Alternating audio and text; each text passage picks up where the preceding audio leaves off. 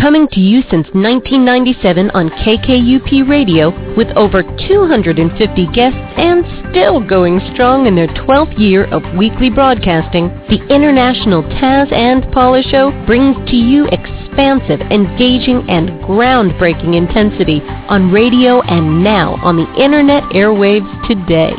Listen live every Thursday or visit Embracing Mother Earth's archives, exclusive articles, ask questions, and receive actual answers from guests anytime at TazandPaulaShow.com. Taz and Paula's special guests are experts coming from all walks of life, energizing our lives with a passion that inspires and teaches us with each of their compelling personal life journeys, with roots from ancient wisdom and bridging it with modern science. We hope today's show touches the wisdom of your heart. And now, Taz and Paula. Well, good morning, everyone. We are so excited and honored to have our dear friend Gregg Braden back with us today. New York Times best-selling author Gregg Braden is internationally renowned as a pioneer in bridging science, ancient wisdom, and the real-world solutions for today. Yay! Following a successful career as a computer geologist for Phillips Petroleum in the 1970s energy crisis, he worked as a senior computer systems designer with Martin Marietta Defense Systems during the final years of the Cold War. And in 1991, he became the first technical operations manager for Cisco Systems. You are now listening to the International Taz and Paula Show, and I'm Paula. And I'm Taz. For more than 27 years now, Gregg has explored high mountain villages, remote monasteries, and forgotten texts to merge their timeless secrets with the best science of today. His discoveries are now shared in 33 countries and 38 languages through such paradigm-inspiring books as The God Code, The Divine Matrix, Fractal Time, and Deep Truth. His 207 bestseller, The Divine Matrix, was recently selected as a source for the made-for-television feature Entanglement and is now a textbook for college-level courses exploring new discoveries of science and our relationship to the world. Paula, you should see my home library. His books are lined up on the shelf with hundreds of turned-up corners. And now, And now on the 28th of January, Gregg releases his latest book, The Turning Point, Creating Resilience in a Time of Extremes. Well, like a true scientist, Gregg zeroes in so keenly and identifies the cutting edge to make the difference in an individual's transformational experience. Simply by loosening up the top thinking processes, creating new windows of thought, stimulating extra blood flow to the heart and brain that make for a brand new adventure well worth thinking about. So today, we do have good news regarding tough decisions.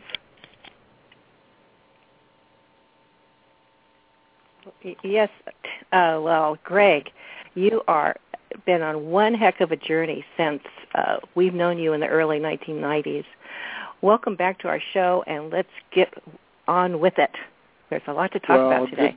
Good morning, Paula, and good morning, Taz. I want to say good morning to all of our listeners.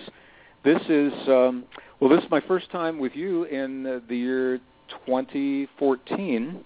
And I'm just thinking this is actually the very first interview I've done with this new book for 2014. So I'm excited and honored to be on the program. And I want to thank you for inviting me back again. We feel privileged. Well, this, when I was looking at your new book, we got a little bit lucky and got to look at it. To me, it looks like this book is something you've been working on for several years, because you were talking about this I don't know how many years ago when we saw you in Santa Cruz with Dr. Bruce Lifton. It seemed like you were at the beginnings and the fringe of this book when you were speaking at that point. Well, the book is a reflection of our lives. And I believe this is Paula that I'm speaking with right now? Yes, uh-huh. Yeah, it's a reflection of our lives and what's happening in our lives in the world. And from that perspective, it has been years in the making, although the experiences that and the case histories and the true life accounts that I share in the book, those are cumulative, although the events that have really brought it together have happened just within the last 2 years. Can I just talk about the book a little bit? Are you okay if I do that? Sure. Yeah. That's why you're here. Well, I didn't know if you had a list of questions that we were going to go through, but I'd like to lay the foundation, I think, a little bit before maybe we do that. The title of the book is The Turning Point. The subtitle is Creating Resilience in a Time of Extremes.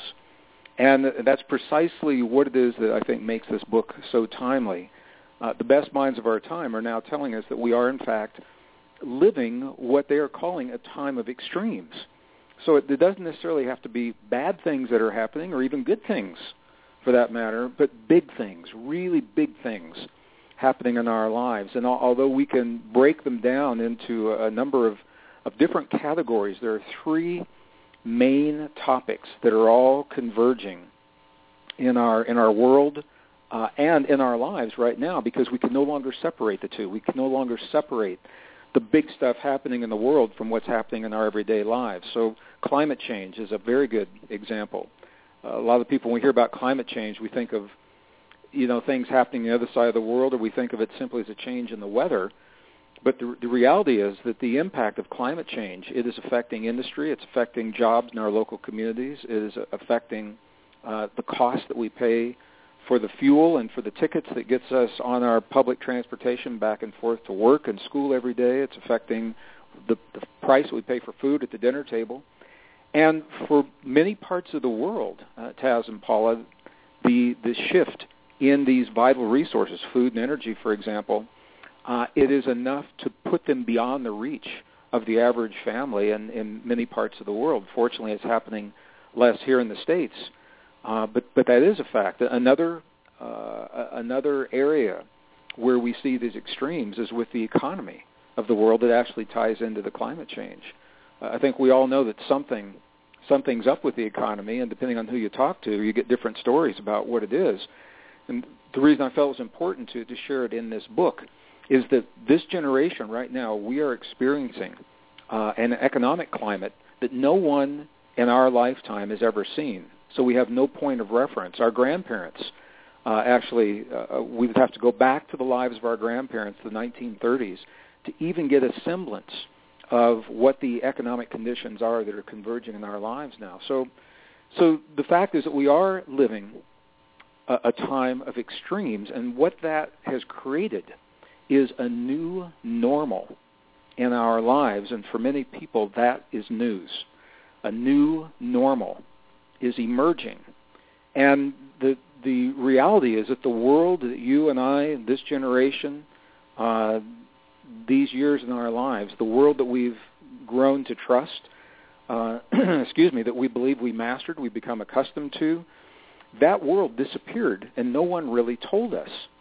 And this is important. There was no expose on a glossy magazine, staring back at us from an airport newsstand. There was no special on CNN or BBC. No one told us that the world of the past has disappeared and a new world is emerging. And while some people kind of chuckle when they hear that, the consequences are profound. And the reason is because there has been a reluctance and in many cases a resistance in mainstream media to acknowledge the facts of what's unfolding in our lives right now. Many people are simply waiting for things to get back to normal. They're waiting for things to return to the way that we are accustomed to seeing them in terms of the economy, of jobs, of education, of what families used to mean to us, all of these things that come together to create our everyday lives. They're clinging to an idea of a world that no longer exists, and they put their lives on hold. People are literally waiting to get married. They're literally waiting to have families. They're waiting to build new homes. They're waiting to send their children to school until things, quote, settle down and get back to normal, unquote. And the consequence of that is that they're waiting for a world that no longer exists. And this is where the struggle comes in their lives. Until we are given the opportunity, or we take the opportunity, to embrace the fact that a new world is emerging, and this is where it's very important, to mourn the passing of the world that we've known in the past, to mourn the passing of that world and let it go so that we can make room for the new opportunities that are emerging in our lives right now that look very different from what we've seen in the past. Until we do that, that's where a lot of the struggle comes in. So that's the book is first laying down the facts that substantiate this time of extremes and this new normal. And the good news is the title of the book, The Turning Point. The experts are really good at telling us about very frightening tipping points of change. I know we've all heard tipping points. The time when the climate extremes become so bad, for example, that that we can't even live in our own world, or the time when the debt of our nation or the debt of our world is so bad that the economy collapses. We've all heard about those things. Those are the tipping points of extremes. But what the experts do not tell us is that before you ever reach a tipping point of no return, you must pass through the turning point that allows us to move away from those frightening tipping points. It's nature's way of giving us the opportunity to choose again. The key is that we've got to recognize what those turning points are all about. And that's where the resilience to our time of extremes comes from. So in a nutshell, that is the essence of the book. And now that we have that foundation, we can tie into that as we go through our program today. Gregg, you've been around the world more than once. What is your take on what is happening with individuals at the moment as far as holding up with all of these changes that are afoot? Living through this time of global shifting and economy moving, escalating and everything. So are people kind of getting what you're talking about? Are they realizing that things aren't going to shift back? Are they, what's really happening? Are they creating more communities to support each other? What's really taking place out there? Well, it's a really good question, Paula. And what I'd like to do, I'd like to begin the answer with a story, if I can. I think many of our listeners know my wife and I live in a rural community in northern New Mexico, an hour from the nearest town and 4 hours from the nearest airport. And so we're kind of out in the sticks a little bit. And late last year, we were on a drive through northern New Mexico into southern Colorado, and all very rural areas. We passed through a small mining town and stopped at the convenience store for gas. And I went in and asked the woman behind the cash register just what you've asked me. I said, how are things in this town? It's a very small town. I said, how are things here? How's the economy here? How are people doing? And she didn't even look up from the cash register. She just kept counting money. She said, do you really want to know? And I said, sure. I wouldn't have asked if I didn't want to know.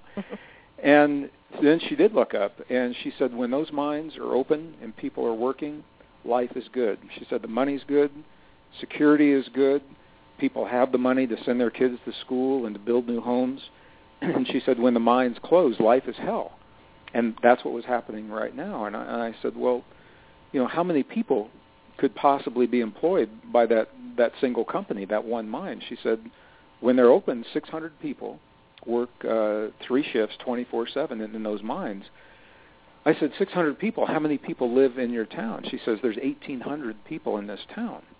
So a third of the town relied upon the mines, or relies on the mines, for their income. And they're out of work. And I said, wow, that's got to be really tough. I said, what's everyone doing? She said, well, we're waiting for things to get back to normal. We're waiting for those mines to open. And while we're waiting, people do anything they can. They bale hay, they help their neighbors, fix the roof, they take care of their kids, they help with the gardens, fix cars, whatever, waiting for their jobs to come back. And I said, well, how long have the mines been closed? She said, 9 years. 9 years. Wow.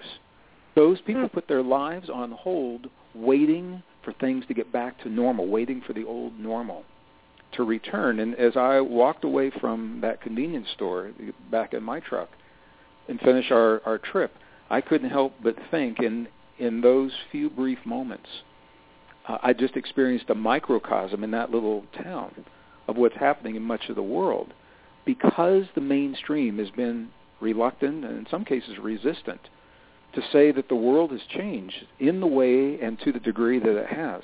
People simply aren't aware that that's happened. They know something's going on, but they tend to see it as a temporary speed bump in the road of life, and because that's what we're accustomed to doing. And they're waiting for things to get back to normal. And those that are doing that, they're clinging to an idea and the beliefs of a way of thinking, a way of living, a world that they thought they understood pretty well, and where they fit into that world. They're clinging to that. And the fact is that it doesn't fit into the world of now. And this is where the struggle comes in. So they are struggling. They're struggling with their finances. They're struggling with the economy. They're struggling to keep their homes, struggling to help their kids, again, to put them into schools and things like that. On the one hand. On the other hand, there are people who realize that the world of the past is gone, and for a lot of different reasons. And it was a good world. We learned from it. And they are embracing the new world that's here, the opportunities that are very different from those of the past. And we'll talk about it in this program today. And they are literally thriving. They are thriving to a greater degree in the new reality because they've learned to embrace what it brings rather than trying to make the old ideas and their old ways of living and thinking fit, trying to impose them into this new world. And it's a subtle and a powerful difference. So that's a story that I wanted to begin with, Taz. But to answer your question, I have been all over the world.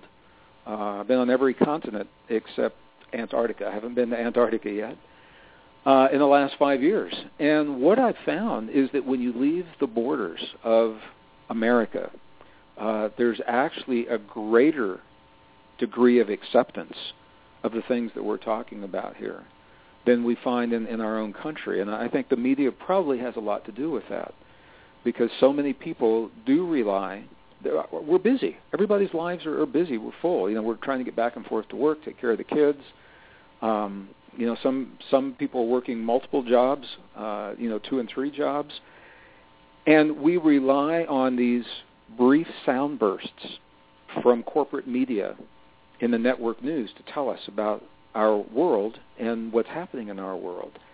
And the story that we're being told in our country right now, I'm just going to say it's incomplete at best. We tend to focus on certain specific areas and leave other things out. And when I'm in South America or when I'm in Mexico or when I'm in Australia or Southeast Asia or Europe, what I find is that the access to news media and news feeds from other countries gives so many more additional perspectives. So I'm not going to say they're right, wrong, good, or bad. Now, I don't want to judge them. I'm just going to say they're very different. And I think that goes a long way to molding the way a population responds to the changes in their world.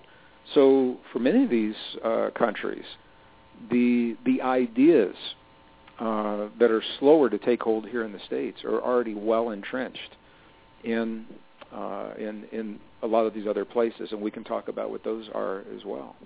That was a long answer to your short question. Well, within the United States, even I've noticed a difference with the media. We're sequestered when our local areas. We don't even hear what's happening in another state as much as we did a few years back. It's no, so we don't. Local. It's true. I was in Zurich, Switzerland, doing a seminar a few years ago. And it happened to be a time when there was a meeting there that's called the G20. It's the 20 most powerful economic nations in the world. They were meeting in Zurich. So, of course, it was big news there. And while the term economy, I know for a lot of people, when they hear the word economy, their eyes kind of glaze over and it sounds either technical or boring because they think it's all about money. And while money can be a part of an economy, economies have existed for a long time with no money.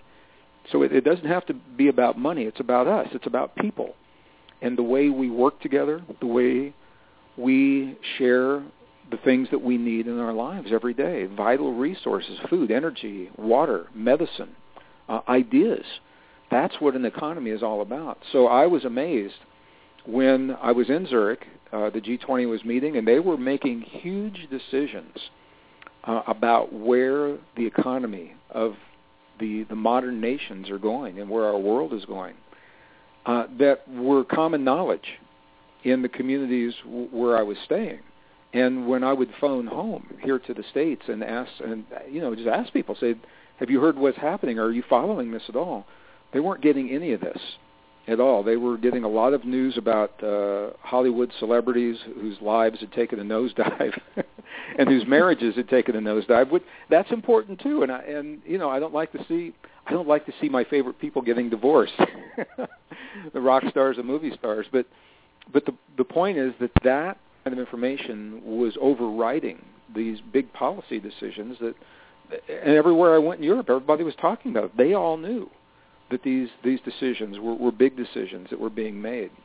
And that was just an example. That is an example of how different the media is. I was in Australia over 9/11. That's a really good example.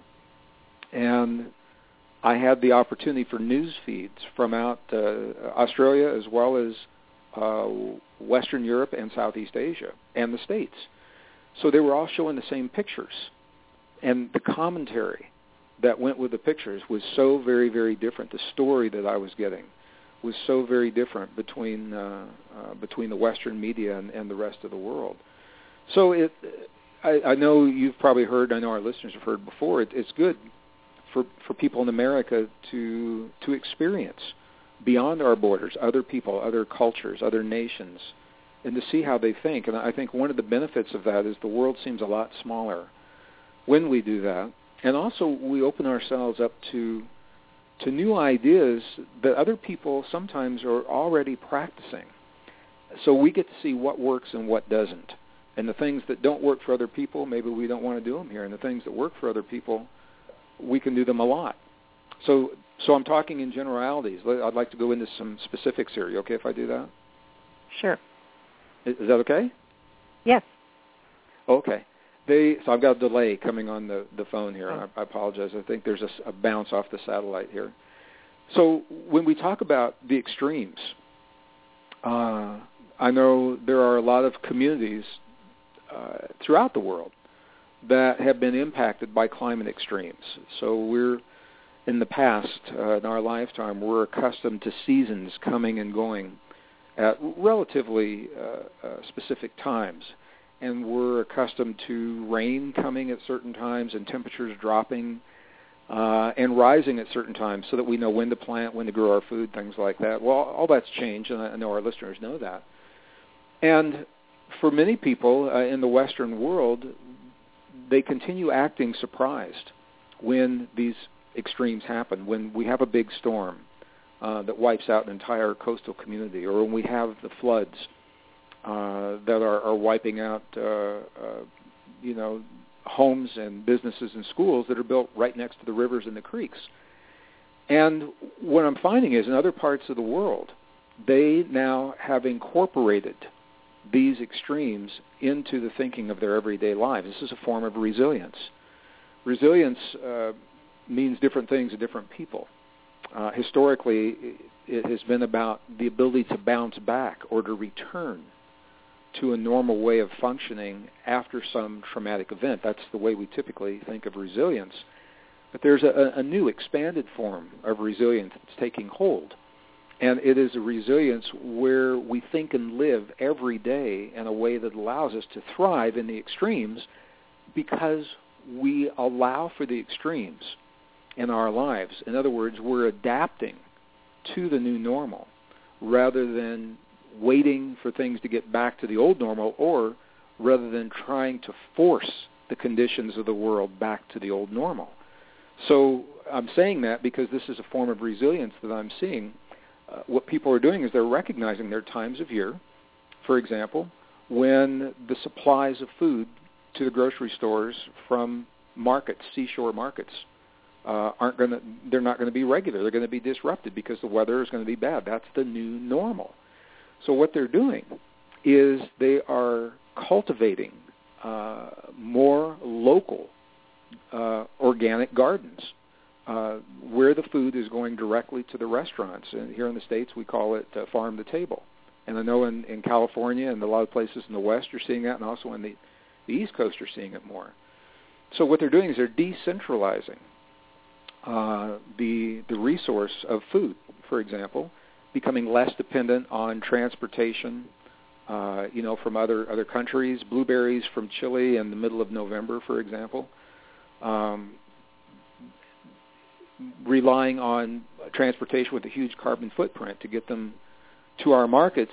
And when the weather's bad and those things simply don't show up, what they're doing is they're growing them in their own backyards, and they've got a more constant supply of the seasonal foods that make sense for that time of year. So they're adapting to the new normal of the extremes by becoming more reliant on local sources of food. Same thing is happening with energy. Regional power grids have been hit by huge storms. Some of them, like the hurricanes on the East Coast, some of them like floods and earthquakes that we've seen in other parts of the world. So the communities are becoming less reliant on regional forms of energy and more reliant on local renewable forms of energy to supplement. They can't completely replace it right now. They're still reliant to some degree on that regional energy, but when that power goes down or when those gas lines are cut off. We live here in northern New Mexico 2 years ago in January. The natural gas lines from Texas into New Mexico were shut off, and they were off for between 10 days and 2 weeks, I believe, in the coldest temperatures, record temperatures in northern New Mexico, and people were hurt. Livestock froze and died, chickens froze and died, people's homes were damaged from the frozen pipes when they thawed, and then they burst in the water that had burst. Schools had no heat, and people in New Mexico said that's the last time that's ever going to happen. So they are now relying more upon local, sustainable sources of energy. They'll use that natural gas when it's available. When it's not, they won't be hurt the way they have in the past. They're adapting to the extremes that are creating a new normal, and in that way becoming more resilient to the changes. So these are just a couple of examples of what I'm seeing here in the States, but I'm seeing a lot more when we leave our borders. So I think Europe has always been a little bit more community-oriented just because of the proximity, so many people in a smaller area. I think they've always had more of a leaning, at least the rural communities, toward farm to table and local organic produce and going to the markets, Western Europe. So to them, I think it's a little easier to think along those lines and make that transition. But there are other parts of the world where they're accustomed to the communities are separated by large expanses of empty space, and they're accustomed to relying on supply chains from one point to another that simply aren't as reliable as they used to be. So these are some examples of community resilience, adapting to the new normal being defined by some of the extremes that we've talked about of climate and the economy and things like that, in a way so that we can thrive in that new normal. And the book, I talk about that quite a bit through case histories and true life experiences, but it all then comes back to the personal resilience, and I want to spend some time talking about that as well. So, Taz, did that answer your question about how other communities and other people in other parts of the world maybe are responding to what we're saying here? Yes, and I was also thinking about new technology. Are people in other countries using new technology, ways that they don't have to use necessarily fossil fuel and that kind of thing, because that shakes our earth up when we're using a lot of that CO2 stuff. That CO2 stuff. It's interesting. I think the world wants to move away. For the people of the world want to move away from fossil fuels in the way that we've used them in the past. And I have to tell you, as a former geologist, I developed a deep appreciation for everything this Earth has to offer. And fossil fuel deposits have truly been a gift that I think it could have been used in a better way. When we think about it, oil is only a problem when it's burned. It's the burning of oil, believing we need to burn oil for these fuels that creates the problems. But I was amazed, Taz and Paula, when I was researching the book. I came across the scientific publications, peer-reviewed scientific articles. They were listing over 6,000 products that we rely upon in one form or another almost every day of our lives, all based in the use of petroleum and oil. And some of it comes about in ways that you wouldn't even think about. And some of it's obvious, obviously, the things that burn, fuel oil and things like that. But in the medical industry, not only the medicines themselves, but the containers and the way we transport medicine and the tubes and the wires that allow us to keep people alive, and the cosmetics industry, which some would argue is not as vital, but they're all different kinds of cosmetics based in petroleum products, and the finishes that we use to keep our homes safe and to keep them resilient to the weather, and the way that we process and store and ship our food, and even the way that the food is harvested, and the way that the food is planted, and the way the food is watered. It's all based in petroleum-based products. They only become a problem, I think, in the eyes of the kinds of things we're talking about here, is when we burn them and release the incomplete combustion into the air and the byproducts, the CO2. So if we could find ways of creating energy to replace that, for things like electricity, the fact is that we are still going to be using, I think, petroleum for a very long time, because we've never been able to synthesize another product, and we've never found a product in nature that has the properties that make the petroleum-based and the fossil-based products what they are. We simply haven't been able to find those yet. So, think about it. If you take fossil fuels out of the equation, we essentially are living in the Stone Age again. The case for my cell phone and the case for my computer and the covering for the telephone I'm even talking to you on right now, it's absolutely mind-boggling. So my sense are people wanting to go to something beyond fossil fuels? When it comes to fueling our cars and our homes and creating electricity, the answer is yes. I think the world wants to. I think industry and corporations are resistant to that, obviously, because to them it makes it look like they're going to lose.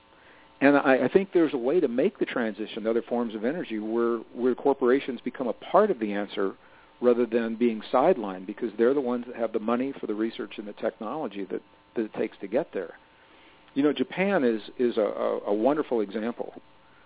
Precisely what we're talking about here. Japan bought into the ideas of nuclear fuel. They had, I believe, it was 53 or 54 nuclear power plants on their island nation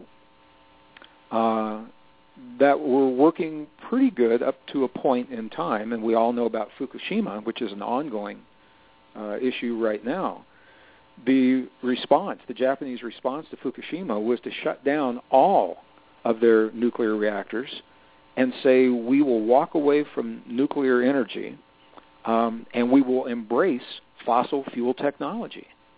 The problem is they have no fossil fuels on their island, so now they are entirely dependent upon importing some form of fossil fuel to keep their economy going.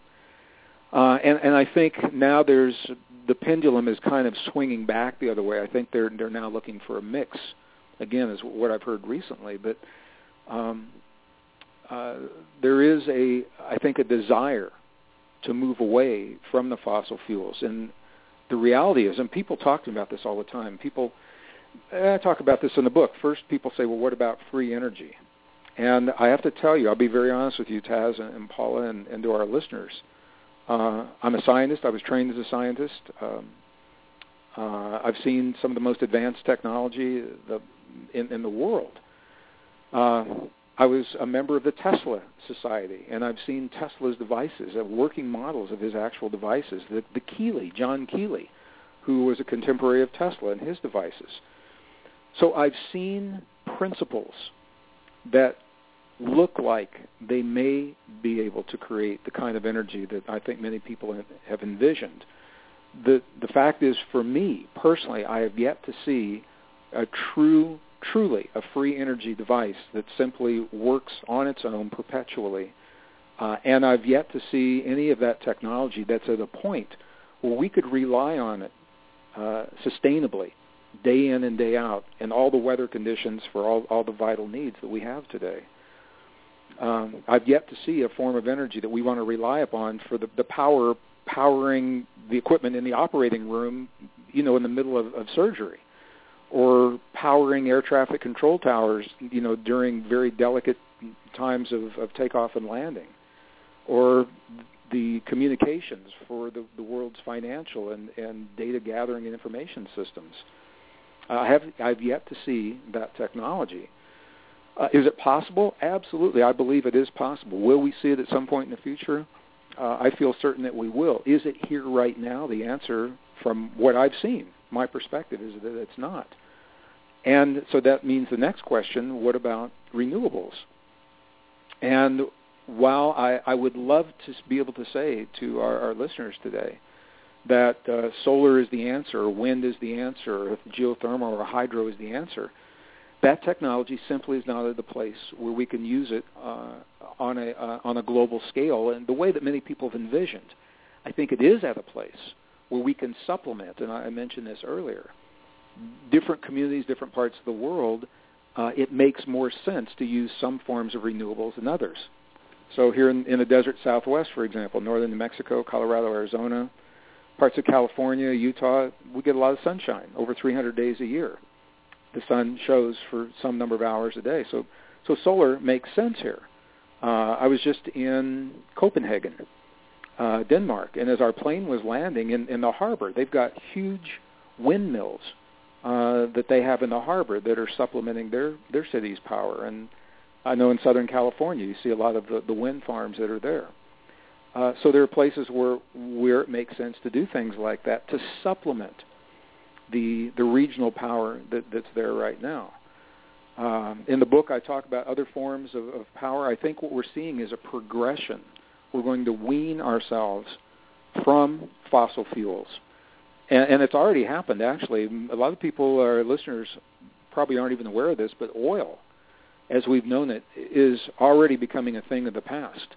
And the world is moving away from oil, as we have known it, to something that is called LNG, liquefied natural gas. It's still a petroleum product. It still comes from wells in the earth.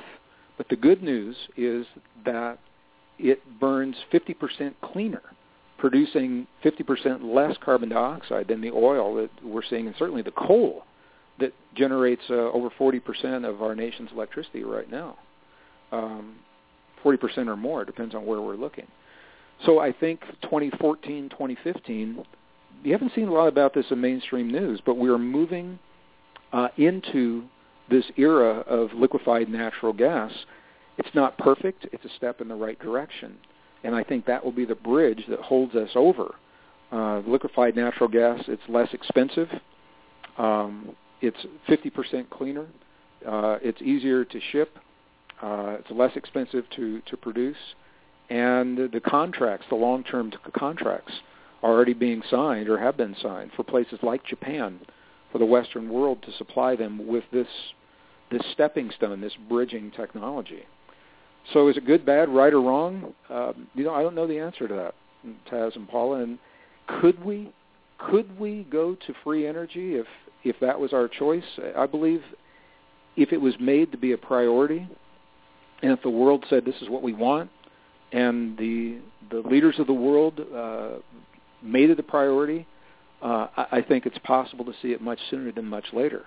The reality, to be honest with you and our listeners right now, I don't think that's the path that we're on in our lifetime. I think we're going to see these bridging technologies or these stepping stones that are moving in the right direction. It's not the sudden jump to the world that we used to see in Star Trek and the Jetsons and things like that. So again, that was a very long answer to a short question, and I went off on a couple of tangents. But do you believe we're moving? Do you believe that we're moving fast enough? Fast enough in terms of what? Keeping the world stable. Here I'm looking. I'm not looking backwards. I'm looking frontwards. But keeping the economy going and keeping, everything stable in the world. Do you think we're moving quickly and fast enough in a new technology? I think the world, the technology. This is, and again, I do talk about this in the book. This is so interesting to me. When I'm just going to share another story, and I know that you and some of our listeners are old enough to remember this story. There was a speech that was made in 1962, and in about 36 words, the then President John Kennedy stated the words that changed forever the direction of the world and the future of humankind. What he said was that we choose, by the end of this decade, to place a man on the moon and bring him back to Earth safely. I'm paraphrasing. Kennedy said this in a speech. He said it in 62, and we had our first moon landing in 69. It was less than 10 years. It happened before the end of the decade, before even the timeline he had given. And people ask me all the time, when I used to work in the defense and the aerospace industry, they said, Gregg, how did that happen so quickly? How did we develop the technology, the fuel, the rocket itself? How did we understand about the orbits and the trajectories and the materials for the spacesuit and to make Tang so that the astronauts could have orange juice in space? How did we learn to do all that so quickly? And the answer to that question is the reason I'm sharing it here. The answer is we didn't have to discover all of those things after Kennedy made his speech. Most of that technology was already developed. The key is that no one in a position of power and leadership had ever made it a priority to bring the technologies together and apply them to a project like going to the moon. No one had done that. And when he gave the speech, that was the mandate. It gave permission for the funding. It gave permission for the cooperation between the military and the academic institutions and private industry and government industry. All of it opened the door for all, or the floodgates by some respects, for all of these entities to come together in a way that had never happened in the past because he made it a priority. And the reason I'm sharing that is because in many ways we're in a similar position today. The technology, this is the answer to your question, the technology for the things that we're talking about, for the kind of energy that we're talking about, for example, that technology, the principles already exist. No one in the position of power and leadership, and I'm not saying it has to be a president of our country or any country. I'm saying it's just a consensus. We haven't come together and made these things a priority, just like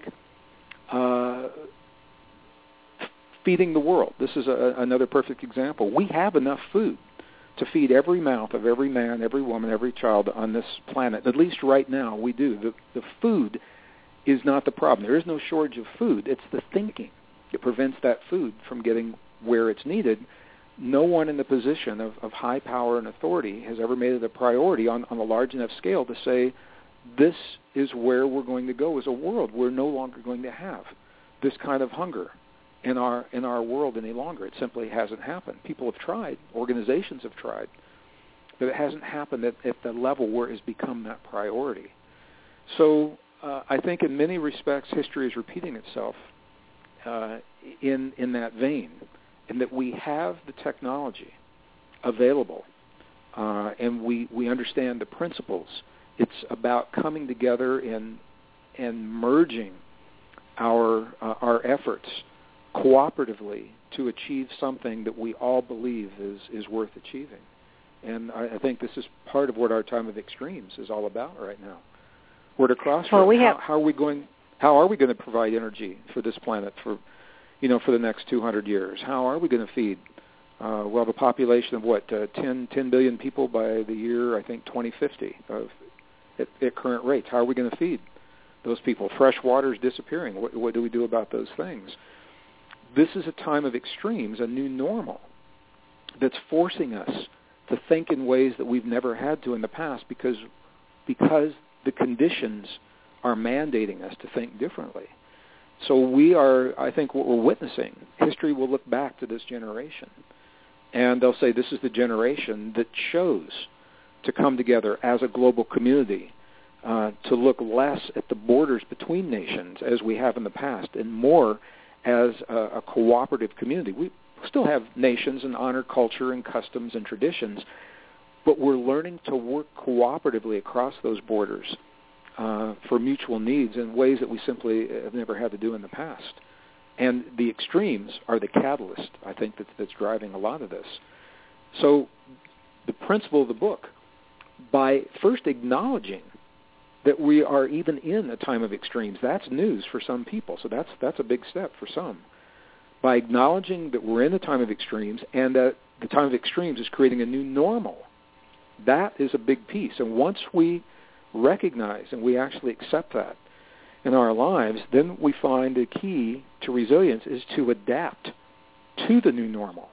And so the book, last 3 chapters of the book, are all about how to do precisely that. On a personal level, what is personal resilience? How do we deal with this as individuals? These huge changes in our lives. How do we deal with this as individuals, as families, as communities, and then as nations, because the same principles then apply. And for me, that's the good news. The good news is that nature does provide the turning point that allows us to move away from those frightening predictions, the frightening outcomes that so many people have tunnel vision. They're focused on that, and they're missing the good news is that all of these extremes open the door to a powerful new way of thinking and living, and people who have accepted this are literally thriving. And before we leave, I promise I want to give an example of just that, but I'm going to stop there just for a minute, and we'll catch our breaths because we just covered a lot of ground. Well, I wanted to give an example of what's happening to us locally in California. We're having a drought, and this drought could really bring us down economically. And our governor made a speech and said, this is time for us to look for new technology, to have reusable water, to perhaps use water from the ocean. This is time for us to, find solutions. So that's a prime example of, I guess I heard that just over this weekend, that your governor, at least that's when I heard the excerpt. I'm not sure when the speech was actually given, but I heard that. And that is a perfect segue for the example that I actually wanted to share today before we leave. In our rural communities here in northern New Mexico, we are also experiencing a drought. It's the worst drought in 25 years.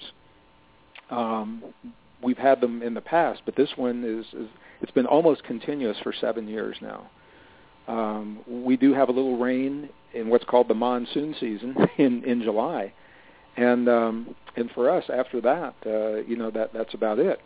And for the first time, I'm seeing my neighbors, local ranchers who have had herds of cattle, for 3 or 4 generations now, are giving up the business. They're selling the herds, and they're learning other ways to make a living because the land simply will not sustain the way they've made a living in the past. So one of my neighbors, I talk about this man in the book, his name is Ken, was a builder of beautifully ecologically sound and sustainable homes here in the desert Southwest. He'd done it for over 30 years. He had a crew of 25, sometimes 35, 40 people working under him They depended on him for their livelihoods. And they embarked on the biggest project they'd ever started, and they began this project in the year 2008. And I think most of our listeners will remember that 2008 was the year not only of the economic downturn, but also the downturn in housing as well. And Ken suddenly found himself with the projects fell through. He had no way to provide for his crew, for his own family, and he was truly the crossroads in his life. And I know Ken. I've talked to him about this, and he tells a story. He says he woke up, he bolted up in the middle of the night, like 3:30 in the morning, and he was saying, "What am I going to do?" And he asked himself a question, and the question was this: what do people need in the world right now? Now, this is a really powerful question. He didn't ask, what can I do? Or how am I going to take what I've known in the past and make it fit into this world? He changed the question.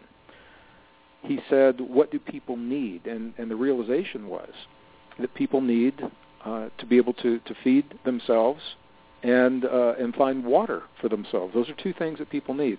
In the past, maybe they needed homes. He said they don't need homes anymore. They need to be able to grow their own food. Now, this is a very subtle and powerful shift in thinking. Taz and Paul, the last time we talked, I think, it was with regard to a book that I had written, I think it was in 2011, and the title of the book was called Deep Truth.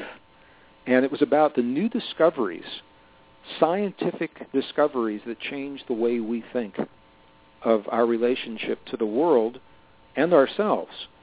For 300 plus years, science has given us a story of separation, that we're separate from our bodies, we're separate from the earth, we're separate from one another, and that nature is based upon a model of competition and conflict. And the world we have today is largely a result of that. New discoveries have changed all that, showing that nature is based upon cooperation and that we're deeply connected to our bodies, to one another, and to the earth. That shift in thinking is the basis for the question that Ken asked himself when he bolted up in bed that night. He didn't ask, what can I get from the world that exists?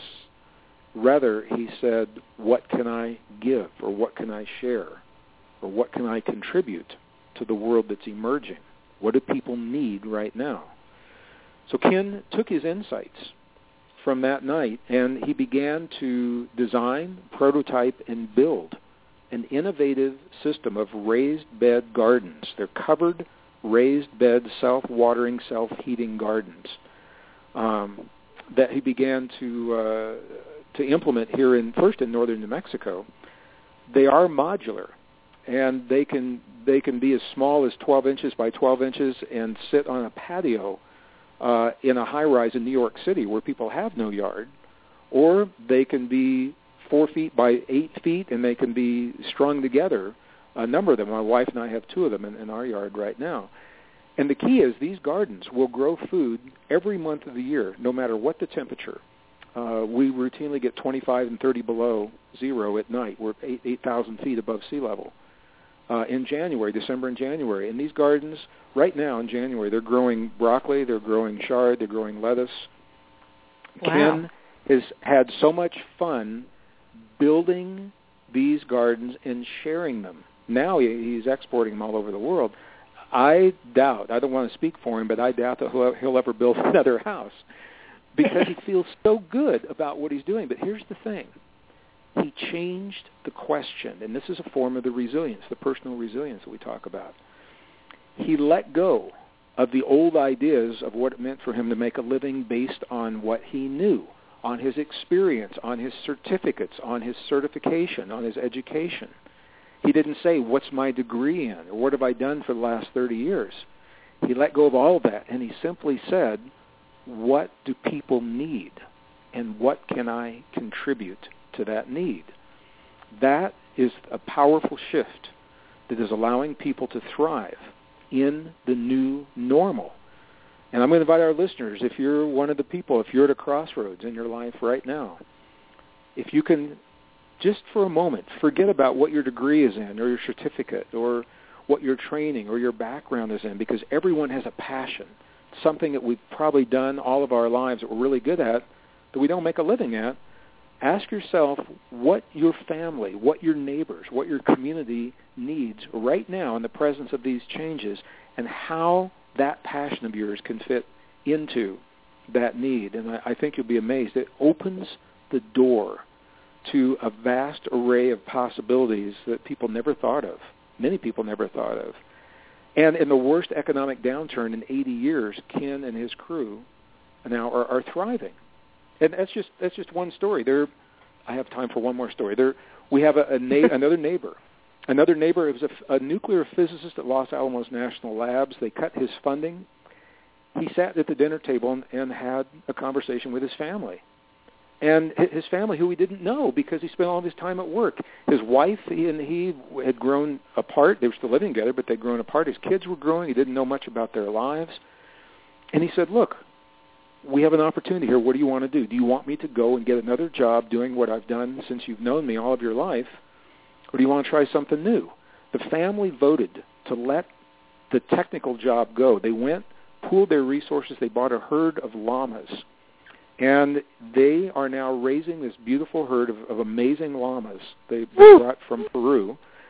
They get up in the morning. They care for the animals together. They feed them. They water them. They shear their wool a couple of times a year. And in the summer months, they have little backpacks that they put on these. And when tourists come, the tourists lead their own llama on a little backpacking trek up into the mountains here in northern New Mexico for a camp and a lunch, and then back later that day or the next day. The point is the family is doing this together. They are closer than they've ever been. They're healthier, less stressed, and all they did was change the question. What can I give to the world that is emerging, and where is my passion right now?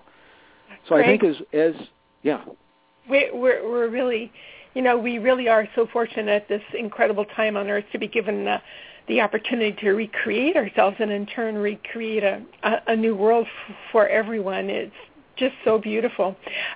Let me just we're so close to finishing, and I need to let people know that you will be in our area February the 2nd and 1st and 2nd. There's a conference, I Can Do It conference, a 2014 San Jose conference. And it's going to be I'm looking at my schedule. Oh, it is. I'm in San Jose. That's right. You are, and we're going to see you there. It's the San Jose Center for Performing Arts, and we really look forward to having you in our area again. It's just wonderful.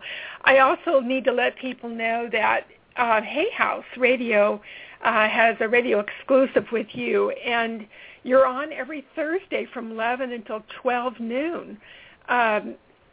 Sharing all kinds of wonderful things for people, and so it would be really a great idea to have people, check it out. Sure. Well, thank you. A lot of the ideas that we're touching on now, we have time to expand upon in much more detail in those 1-hour segments. So thank you for mentioning it. Oh, beautiful. And you're going to be in L.A. also, so you're going to be here in the West Coast so you're going to be in L.A., I think, which weekend in February? I'm in Los Angeles, the Conscious Life Expo, on the February 8th and the 9th and the 10th. And I am in San Jose the weekend before that, on the 31st and of January and the 1st at Hay House I Can Do It. Yeah. Walking so forward. On your radio station, do you talk about how to get Ken's modulo containers for growing vegetables? When we do that segment, I do, and also I talk about it in the book. It's right there in the book, and all his contact information is in the book as well. Oh, great. Yeah, and the book is officially released January 28th. You have probably seen more of my new book than I have. I haven't seen the actual finished product yet. Oh, so exactly. I'm glad you're enjoying it. Yes. And thank you for opening everyone's eyes up. Come and say hello to me. Give me a hug when I see you at the conference, okay? We will. All right. And I know our time's ticking down. I want to just thank all of our listeners every one of you, I want to thank you for making time in your day for this program and this kind of programming, and for supporting Taz and Paula. I've known for years, and this kind of programming is really important, community-based programming for where we are in our lives right now. So thank you all for all that you're doing to make us a better world, and to create the kind of world I think we all really, really know is possible in our hearts. May your 2014 be graced with ease and easy Blessings. flying no matter where you go. Thank you so much for being with us today.